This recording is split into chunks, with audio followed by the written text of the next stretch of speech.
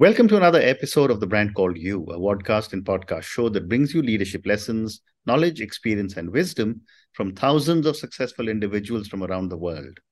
I'm your host, Ashutosh Garg, and today I'm privileged to welcome a very, very senior professional from Washington, D.C., USA, Mr. Guru Madhavan. Guru, welcome to the show. Thank you, Ashutosh. It's a pleasure to be here. Thank you. Guru is the Norman R. Augustine Senior Scholar and Senior Director of Programs at the U.S. National Academy of Engineering. He has contributed to the research and development of cardiac surgical catheters for ablation therapy and neuromuscular stimulators for improving blood circulation. He has served as a vice president of IEEE USA and was a founding member of the Global Young Academy. He's been named as a distinguished young scientist by the World Economic Forum. And of course, with this kind of background, he's been awarded, felicitated, and recognized several times. So, Guru, before we talk anything about the National Academy, tell me a little bit about your own journey. Thanks, Ashutosh. I was born and brought up in India. I fell into engineering pretty much like how an Indian arranged marriage works. So pretty much everyone around me was doing that. So I entered it. But I think I really fell in love with engineering years later when I recognized the true significance of what it meant from a historical, from a philosophical, from a sociological, and a public policy perspective. Now, this is something that's not explicitly presented when you're training in engineering. Of course, you get trained in the nitty-gritties and so forth. But I think over the years after I became an engineer, it became abundantly clear that kind of the broader consequences and the cultural responsibility engineering has had since the outset of humanity. Right. It may have been the original choice we as humans may have done when we started building tools. So it was simultaneously a survival strategy, a coping mechanism, and a vision setting platform for us to take one route over the other. So in a much richer sense, that's how I really understood the deeper significance of engineering. It was basically years after I became an engineer. You know, you're so right about how you just said that you were introduced to engineering almost like an arranged marriage. I'm much older, and I remember we only had three careers: doctor, lawyer, engineer, and I didn't get into any of them. Yeah, and I think in an Indian context, it's basically all of the above, the multiple choice. Absolutely. So let's talk about the National Academy of Engineering. You know, you told me about how you got interested in engineering, but you decided to focus on the field of complex systems and how they interact with humans. Tell me a little more in easy to understand terms. Sure.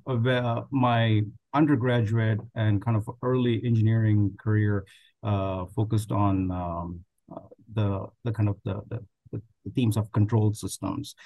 How do you make a refinery run efficiently? How do you think of manufacturing systems that produce toothbrushes to cars? And so how do we really organize the systems that are goal-bounded, deeply constrained by cost, schedule, technical requirements? So we were looking at the controllables principally. And in some instances, they need not involve humans at all. Ultimately, what mattered was whatever is coming out of the systems that you're designing, if it is actually being applied in a way that's adding convenience and comfort to humans. So that's how I was thinking about it.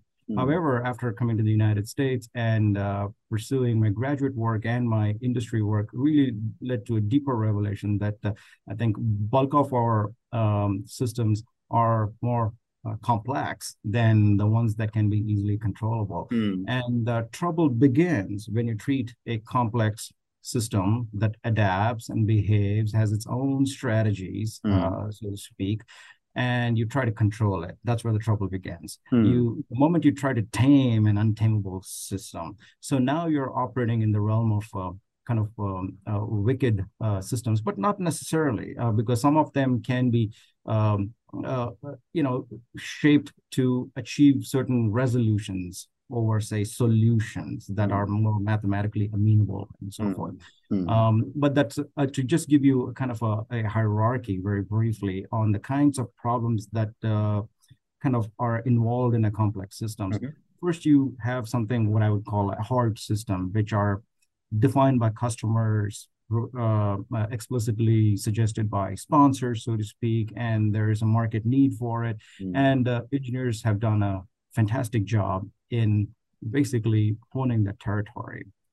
They can be materially solved, mathematically manipulated, and so forth. Like engineering an ATM system or coming up with a barcode system where you can put a sticker on every avocado and banana and track it from source to extinction. And so basically every perishable good has an imperishable barcoded identity. In a way, we all do. So engineering has done very well there.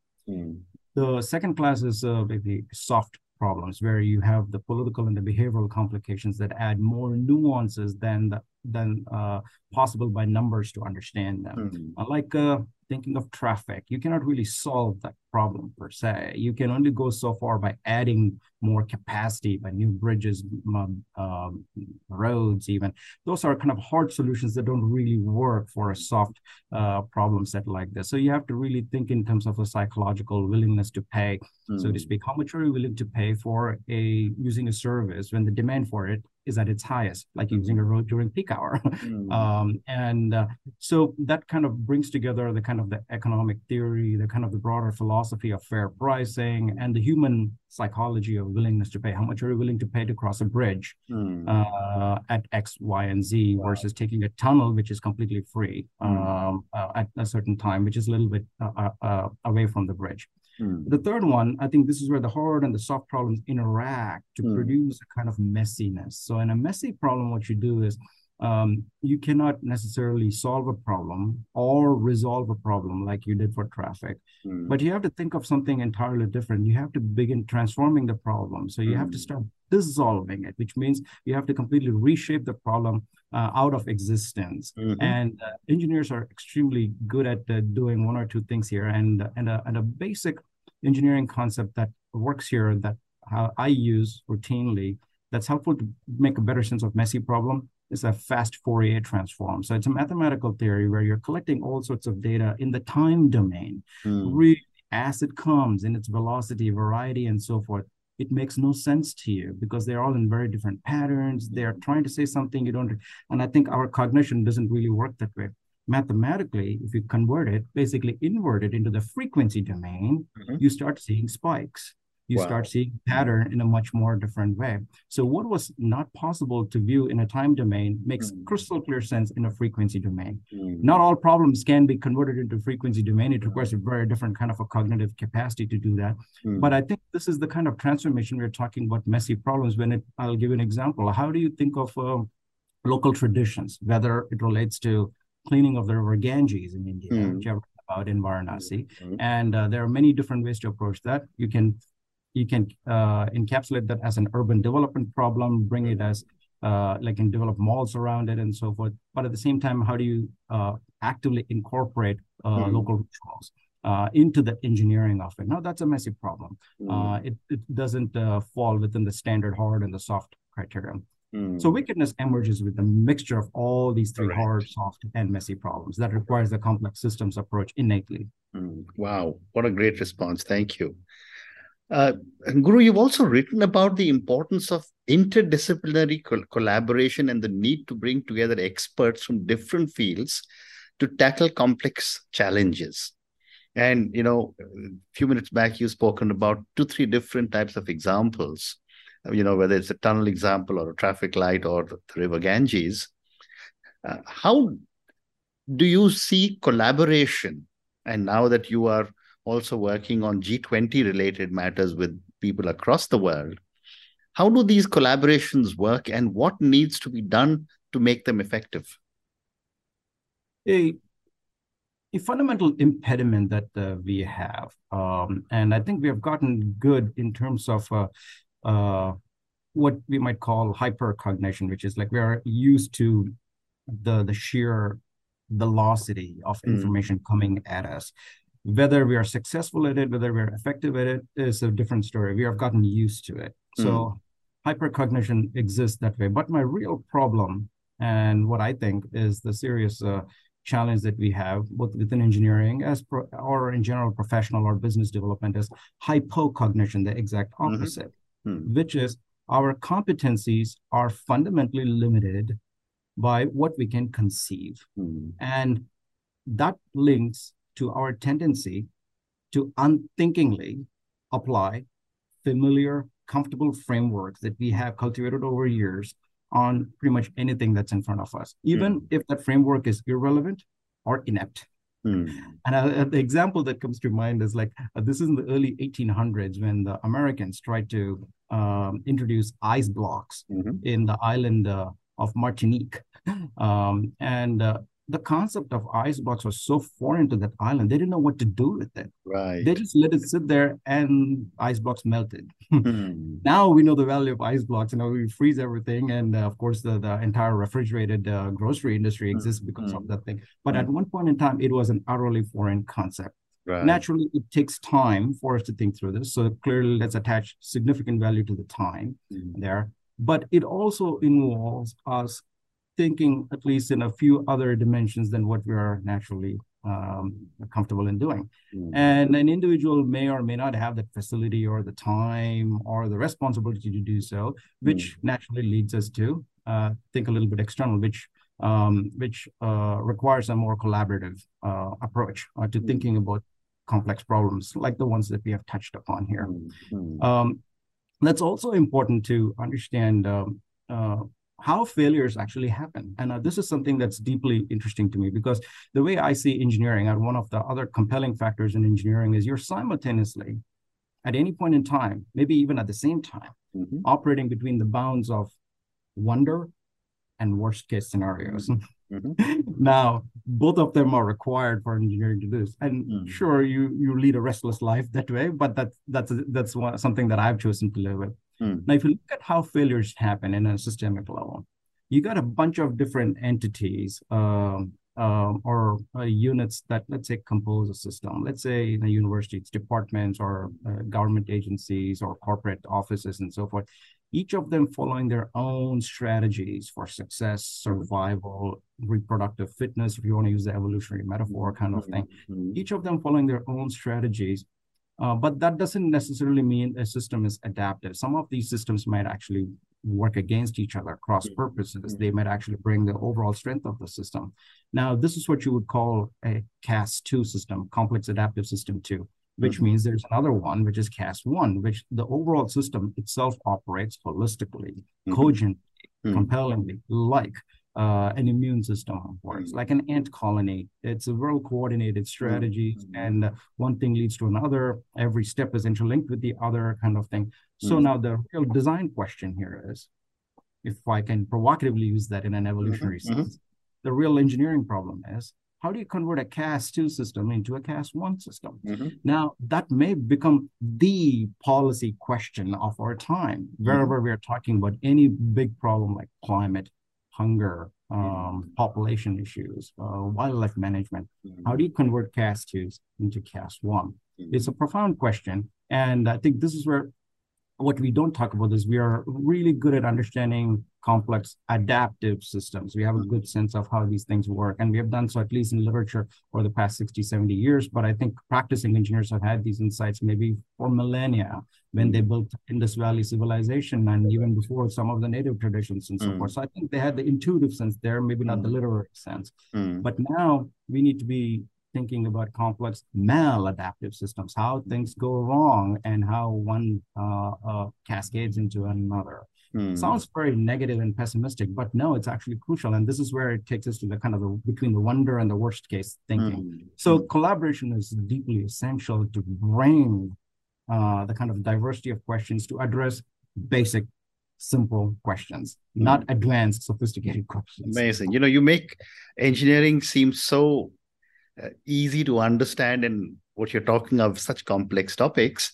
But my next question to you, Guru, is that how can engineers balance the need for innovation and progress around ethics and social responsibility, particularly in fields like artificial intelligence and biotechnology, areas that you work on? Yeah, so I think this is a subject that's pertinent both for countries India, the United States, or even the European Union at large. Yeah. I think our decision makers are grappling with the issue of how do you bring more innovation into service sectors, for example, and how that could lead to mass employment, and what that means for a circumstance, whatever that may be according to the country. Correct. But the the the caution that one needs to take is, however vital and important innovation is, we shouldn't resort to making innovation the default approach for economic development and so forth.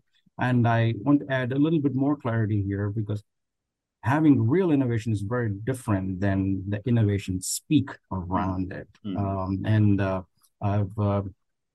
I have a business degree as well, so I've heard quite a bit about the notions of disruptive innovation and why a kind of a more creative, disruptive approach is the way to achieve success in a particular area or whatnot. Been through that, and I still hear that. It's a profound narrative, but in doing so, what are we missing out, or what are we losing, or what other vital engineering responsibilities? I'm specifically thinking about maintenance, which is a dull, boring subject. It's a chore. It takes a lot of effort. I mean, I have to do my laundry, my trash. We all have those kind of basic work. But how do you think of maintenance from a societal, cultural context? I mean, bulk of the infrastructure development we are talking about, whether it's India or in the United States, relate to maintenance. When you think of infrastructure, it is nothing but maintenance. However, maintenance can also get better by new innovative measures such as artificial intelligence and like remote sensing technologies and so forth. But exclusively focusing on artificial intelligence misses the kind of the broader purpose here. And this is where I want to bring in the idea from a scholar, Byron Newberry, who I think once differentiated engineering using adjectives, two adjectives. First is the kind of the thing adjective, like you're focused on chemical, mechanical, boilers, refineries, cars, robots, and whatnot. So engineering that's focused on the thing. But then there's the issue adjective, which is environment, health, intelligence, however we define. And how do you kind of effectively mix together? But the moment you start to think about the thing as the goal, you're missing out the broader element here. So that's precisely what's happening here. By exclusively focusing on the innovation speak, we are missing out on the fundamental value that maintenance provides. Without maintenance, there is no civilization. Without maintenance, there's no innovation. And I think that's where we need to bring in some of the broader perspectives of what does it mean to care for, what to repair, rejuvenation, renewal, all those things mean in the broader context. They're not just mere inconvenience fixing solutions, but I think they are far more vital. And about 3/4 of engineers work in maintenance, but that is seldom recognized. I rather be in a position where my system doesn't disruptively fail than me going and actively disrupting an ecosystem. Well said. And therefore, your answer gives me a segue into my next question, which is that as an engineer, as someone who's achieved so much in life, what is the one thing you wish more people understood about the work of engineers?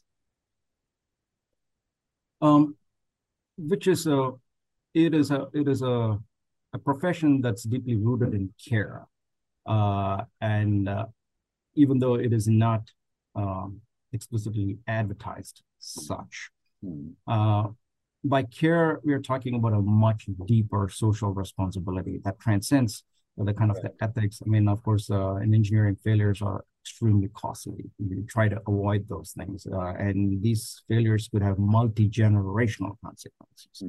And within that care, and I think this is something that I've talked about, at least in my previous book, where the elements of bringing structure where there's none. And this is something all humans do. But in engineering, the practical consequences are enormous. Like, how do you think of a bridge before such a thing even exists in your mind's eye? You have to feel the load of the bridge on your shoulders, kind of model the stresses and the strains and how they compact. This is This is something that's particularly unique to engineers. Of course, artists can draw a bridge Yeah. as well, but in engineering, it's a very different meaning. So structure is essential there. But that leads to you cannot have a bridge of your thinking there. It has to operate under constraints, including the Absolutely. forces of gravity, the physical laws of Correct. nature, the economic things, and the budget and the time and the schedule, whatnot. So you're always operating under constraints. The third one is perhaps vital in integrating the first two elements because engineering is a sacrificial profession. It understands the fundamental human limit that you cannot have everything you want in life. So you're forced to make trade-offs. So the act of making judicious trade-offs, one at the expense of another, but ultimately achieving the objective is something crucial. So kind of the structured constraints and trade-offs together is what I call the 1, 2, 3 punch of the engineering mindset. Now, how do we fruitfully apply these concepts to the notions of care and prosperity in society? It's a philosophical question that's applicable to engineering rather than an engineering question applicable to philosophy. Well said. Well said. Guru, I want to talk a little bit about your books.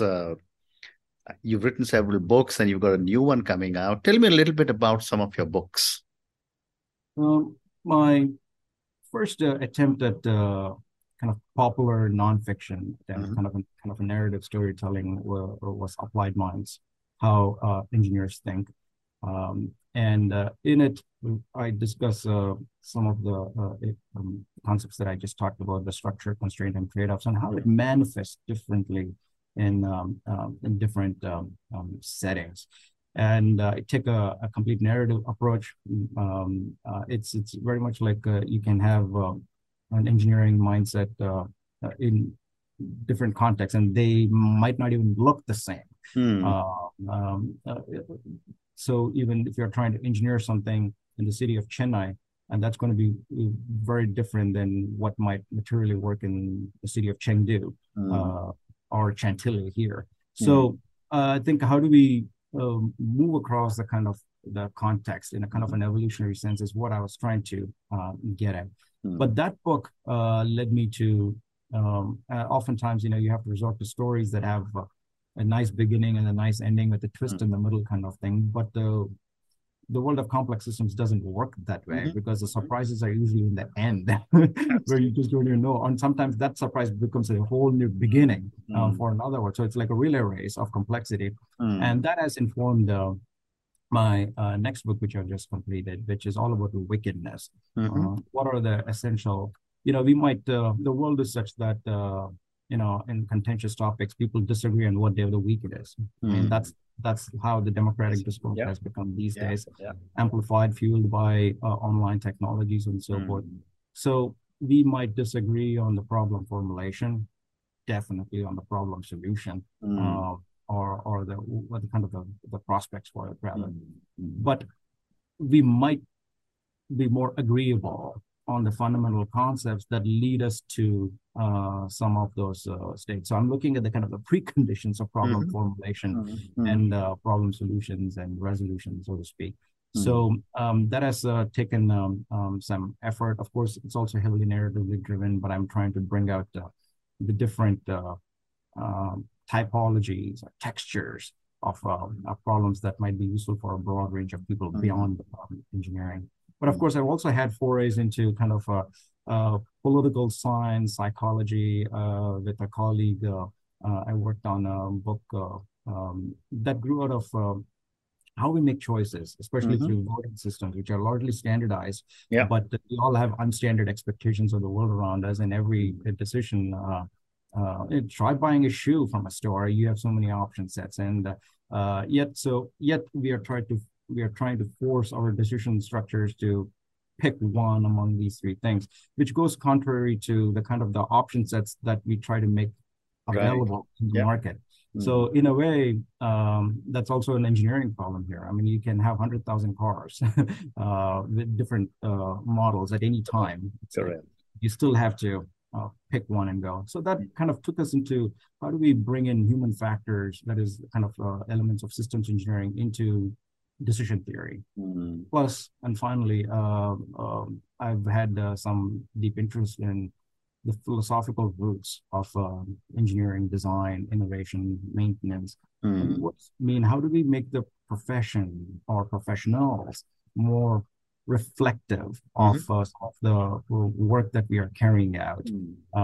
Too often, engineers are busy because they're in a larger corporation or they are responding to a specific task given to a contract or a business need and so forth.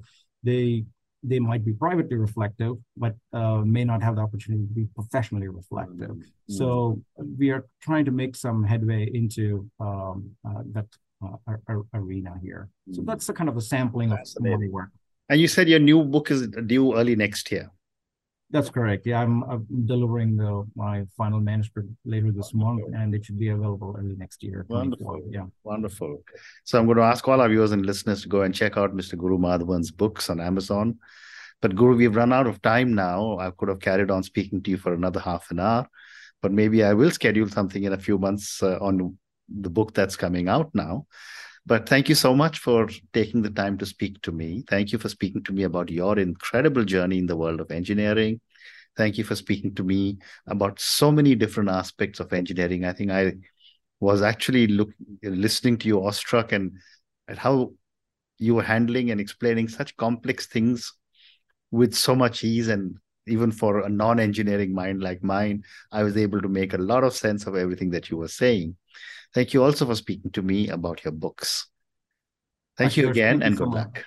Yeah, thank you, Ashutosh. I know we packed a lot of things here, but it is a subject that has consequences over millennia. So we tried our best here. Much appreciated. Thank you. Thank you for listening to the Brand Called You videocast and podcast, a platform that brings you knowledge, experience, and wisdom of hundreds of successful individuals from around the world. Do visit our website www.tbcy.in to watch and listen to the stories of many more individuals. You can also follow us on YouTube, Facebook, Instagram, and Twitter. Just search for the Brand Called You.